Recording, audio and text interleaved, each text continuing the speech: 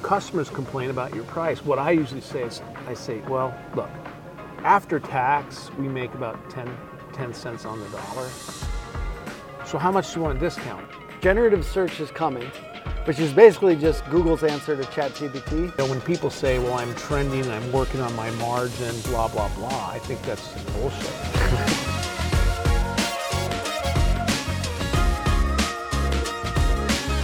Hey, how's it going? It's Tim Brown. This is the HVAC Hustle Podcast. Today I've got Ken Goodrich from Goettl. How you doing? Good. You? I'm doing very well. We're talking about cash flow systems and best time to sell. I think there's a lot of people that are getting offers for their business, sometimes 3 a day. And so we're just going to talk about the things leading up to that. What do you want to make sure is in place before you do that, and how to spot a good offer, basically. Okay, I've been around that stuff for a while. Okay, perfect. But first, I've got a question for you, which is, have you considered potentially bringing back the mullet? The mullet. Because I know in your book, E-Myths for HVAC contractors that you mentioned, you felt like a rock star with a mullet.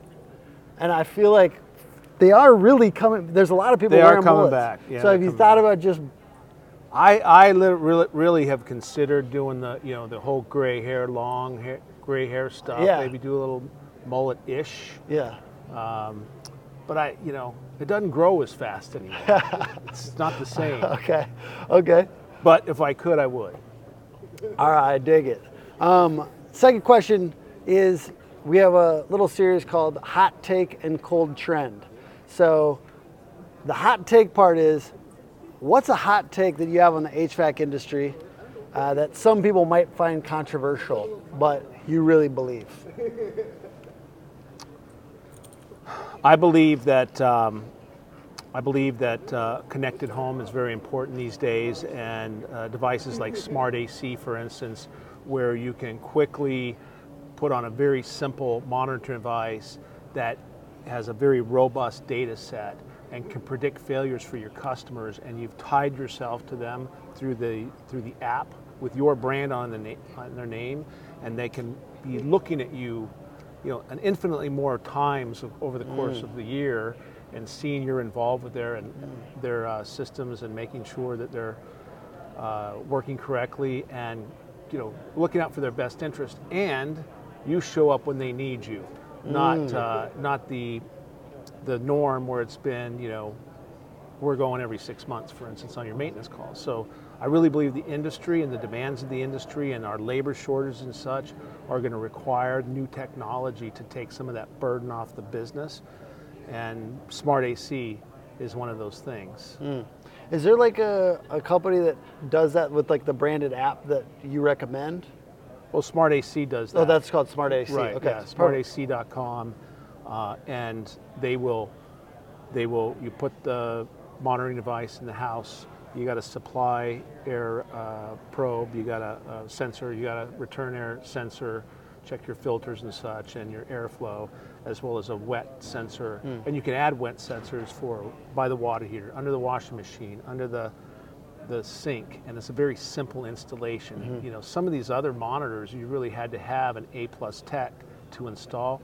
This is, the homeowner can install it, but now you're connected to the home, and now you have a deeper relationship. Why do you think that's a hot take? Do you think that a lot of HVAC companies are like, I don't think they need that? Or why do you think that's a hot take, basically?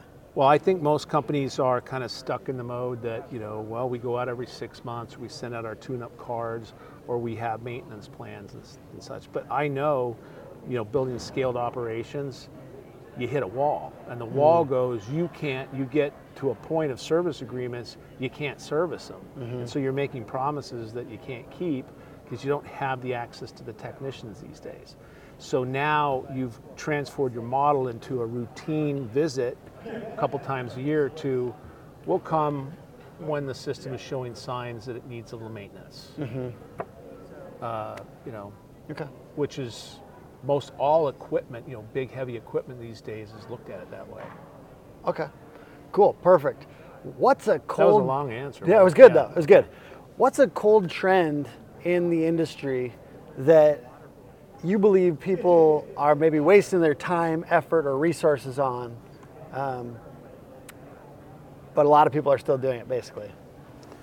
Well, so this is a trend that I think that I never really agreed with, and now with the scaled operations and PE and these more data-driven initiatives has really made it worse, which is highly dependency on web business, highly dependence on web leads. I know it's important, and you have to have your finger on that. However, right now, think about it. HVAC shipments and water heater shipments are down 20% year over year. We pulled a lot of demand during the COVID years when people were sitting around their home and they had nothing to do, so they wanted to have modernization projects and get their house spruced up. They were spending a lot of time there. So we took demand that probably would be shelved for this year and the next couple of years, not to mention we have our interest rate issue, not to mention the economy seems a little squishy. And so all those factors, and the fact that there's so many very large players, very more sophisticated players, the competition sophistication level has gone 10x up, and we're all fighting for the same damn click, right? And so this is the place where, devoting all your time and energy to digital, you have to pivot a bit. One, you got to have a brand. You have to build a brand that's recognizable, that you have a story, an origin story that attracts people to your brand. Number two, guerrilla marketing still works. You got to get remember the old guerrilla marketing book? You might be too young, but guerrilla marketing still works. You got to knock on doors. I answered a Facebook post yesterday on one of the HVAC sites where they were saying, is door-to-door dead? Door-to-door is the number one lead gen activity for remodeling contractors, especially in the eastern part of the country. It's still the tried and true is door-to-door. Yeah, and by the way, we're coming a little bit from roofing over to HVAC, and that's our biggest competitor. If it's not Rhino, it's not any of these guys, it's door-to-door. And why? Because it works. It works. It works really, really well. No, you can run a door-to-door campaign with a sub $50 lead cost. Yeah. And guess what? It doesn't get lost in the phone system, and it doesn't get lost with the CSRs. Yeah. It's right there, Yeah. right? I think, at the end of the day, I haven't really dug into it much, but I believe that they probably stick. They probably stick better. Well, it's that hand-to-hand combat thing. You're creating a sales force as well that is, the incentivization structures have to change, obviously, if you haven't done that before, but you're creating this sales force that is very excited to close that deal. That's different when they're right in front of them and they created that opportunity. It's different. And what I said on this post, the lady was a plumber, or owned a plumbing company, and I said, there's not one house in America that doesn't have a plumbing problem going on right now. Not one. I mean, water is corrosive, it's insidious, it's going to get out. And so everybody has something. So I think that would be one of the pitches. I like it. Okay, so the next question I've got is, let's say... Let me tell you another story. I got to yes, go. sir. A couple years ago, I went to LA to look at a business, and it was a water heater replacement business, right? And I'm like, I've never heard of these guys, and I operate in LA, and I've been around doing business in LA for 20 years. And so I never really heard of these guys, and so we get the story. These guys, over 20 years, had carefully just been mailing out those emergency shut-off stickers. Okay, they took themselves off Google Place pages. They don't buy any. Yeah. They buy no clicks. It's 100%. They mail out 800,000 of those cards every year. They run a $20 million business that makes $6 million a year.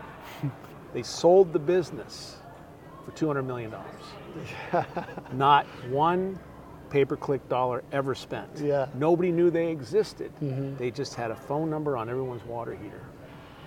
So there's a lot of other ways to get leads, and I think it's something where you really got to get more connected than you can with the computer.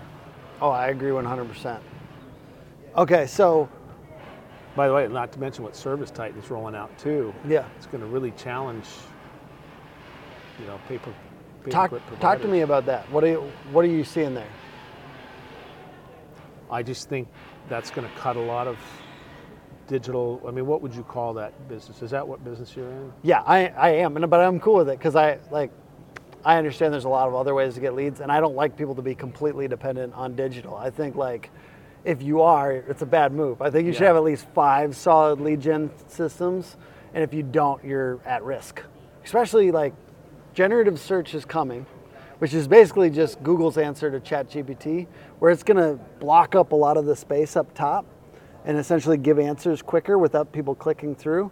So that's a danger right now in our industry. And if you were over-reliant on it, it could definitely hamper your lead flow. So generative search, if you're not checking that out and concerned about it, it's certainly, not to add another thing to your list of things to be concerned about, but it's definitely something to be aware of because they're probably going to roll that out in the next 3 to 6 months, which is potentially 10 to 20% of our clicks will just be gone, which is wild, but they had to do it to compete with ChatGPT. So Yeah, interesting, huh? Google is making moves.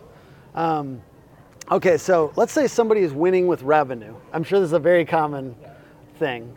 Somebody's winning with revenue, but not necessarily with profit and cash flow. What are some things that you would suggest? What are some things that you would tweak? What do you say to those people when you're talking to them? Because I'm sure you've talked to a lot of these people. It's a very easy thing to do to get really excited about revenue and then profit and cash flow are struggling. Well, I've been a proponent for 20 years with all these best practice groups is that we should never run around and talk about our revenue, what size we are. Oh, I'm a $20 million company. I'm this. We should all just say what our profit is. That really levels everything out, right? Because in the end of the day, that's why we're here, is to create a profit. The role of the leaders in a business is to increase shareholder wealth, right? Not revenue. But look, the major fix, especially on an industry, is you got to be priced right. Number one, you need to understand the mathematics behind pricing so you can hit a good gross margin, gross profit or gross margin. So, you got to target above 50 in our kind of industry, certainly the mechanical trades. And I see a lot of guys, they just don't understand the math. So you want a big fix, you got to make sure your pricing will yield you a minimum 50 or better gross margin on your business. So once you get to that point and you got that under control, if you're not, you take a look at your overhead, and you may have to make adjustments to that too to squeeze something out of the bottom, right? So you sell something, you do the work, it's gross profit, you pay for some overhead, what's left over is your net profit, right? And then let me say this, I tell guys all the time, I tell my own guys, gross profit problems can be solved in one day. What he does is he teaches the most valuable team in your business. He'll just add nothing but profit. There's so much money left in the call center. So much money. If you're not at a 90% booking rate, showing empathy on the phone, smiling on the phone, making sure they're having a better day after they got off the phone with you, then you need to call Power Selling Pros and see Bring.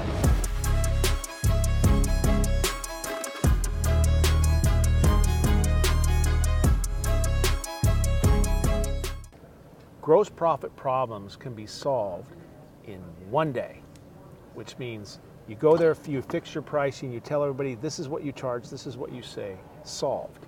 When people say, well, I'm trending and I'm working on my margin, blah, blah, blah, I think that's just bullshit.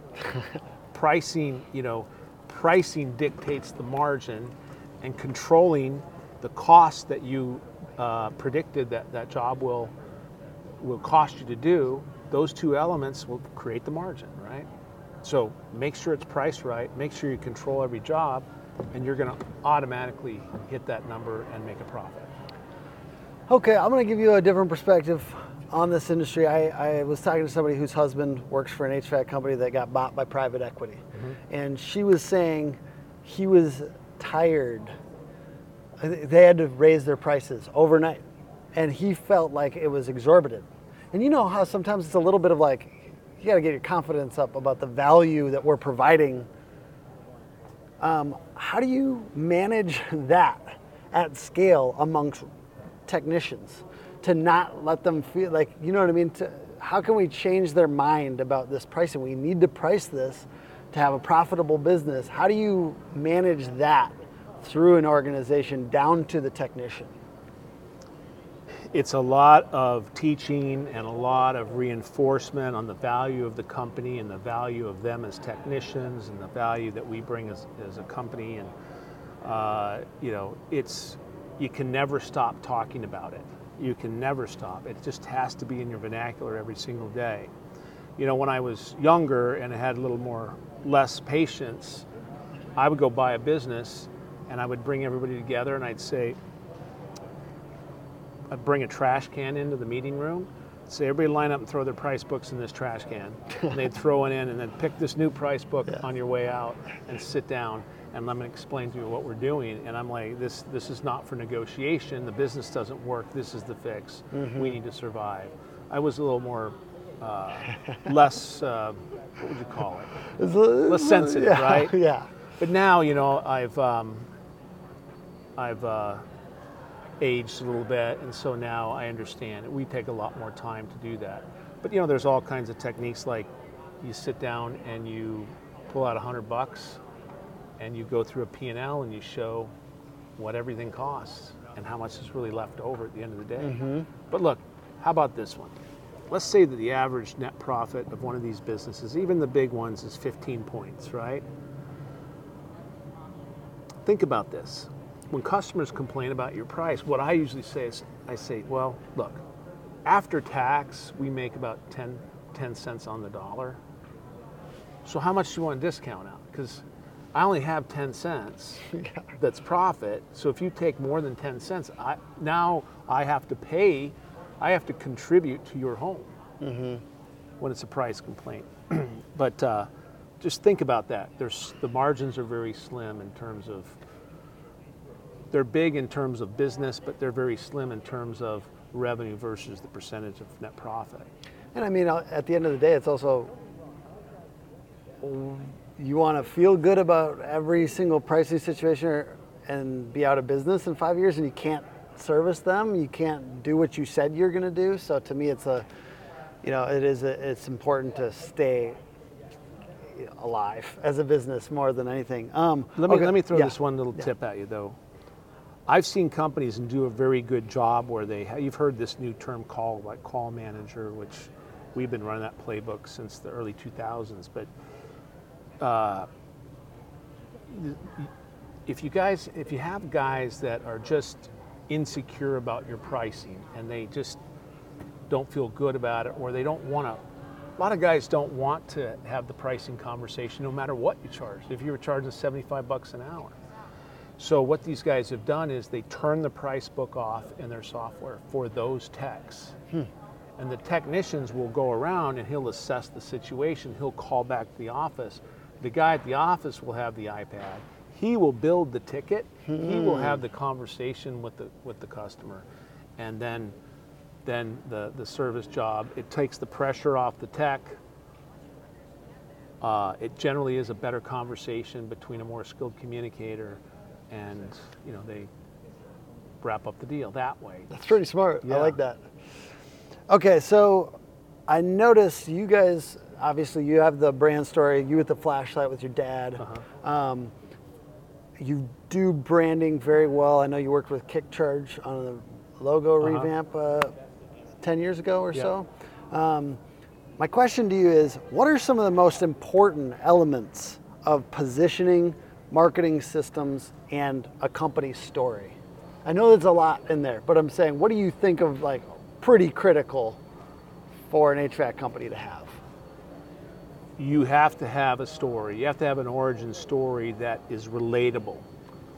You know, I was so lucky, and the main reason why I bought Goettl was the brand. Another piece of it was, though, when I was 10 years old holding the flashlight for my dad, the first air conditioner I ever lit up with a flashlight was a Goettl, and my dad was a Goettl dealer in Las Vegas. They used to manufacture equipment. So, you know, Goettl's been in my life for a long time. But the brand story, the Goettl brothers invented the residential air conditioner. That's a hard one to beat, right? They have 114 patents for HVAC technology. Well, I bought it because of the brand that had a very powerful story. Everybody's got a story, but the holding the flashlight for your dad was taken, so you can't use that one. But everybody's got a great story, and it's like the story has to tell who you are, why you're here, and what that means for the customer, right?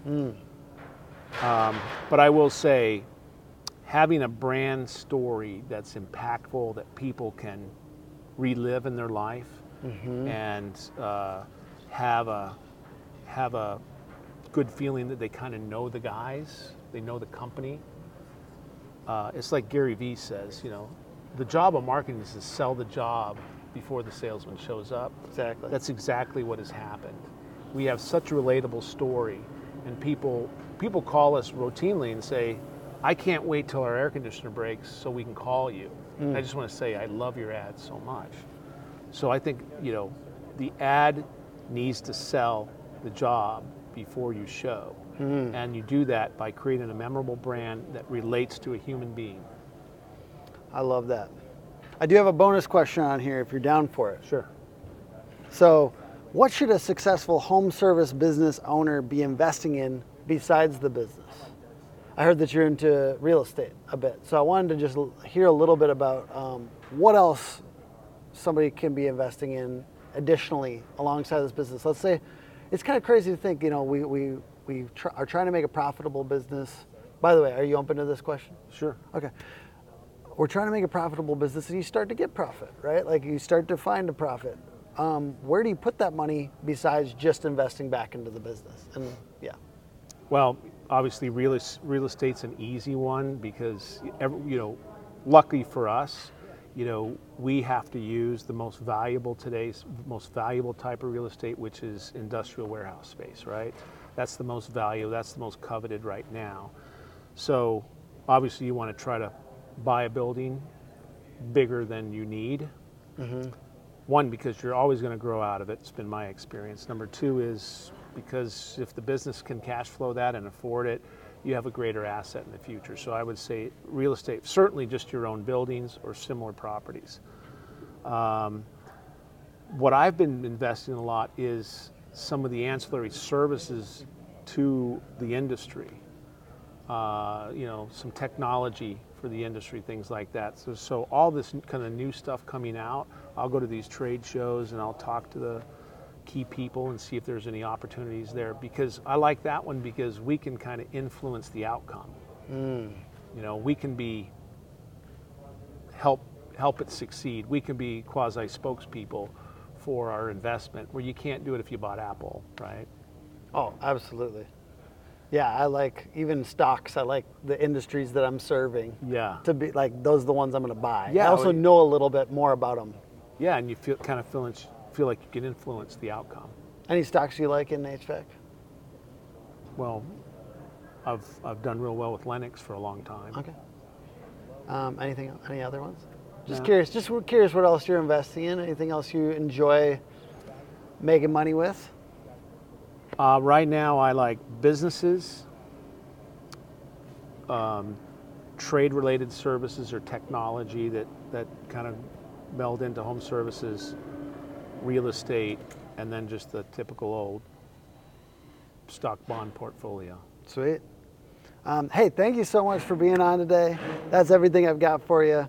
I'm really rooting for that second resurgence of the mullet. And they make wigs and stuff. I guess maybe it's a good Halloween one for you. Yeah, come back as your early business entrepreneur self. You're obviously an inspiration to a lot of people out there. So thank you so much for spending a little bit of time with me. And Yeah, great questions, by the way. thank you. Appreciate that very Yeah. much. And thank you everyone for watching. This is the HVAC Hustle podcast. Please rate, review, comment, etc. And I'll see you on the next episode. Bye.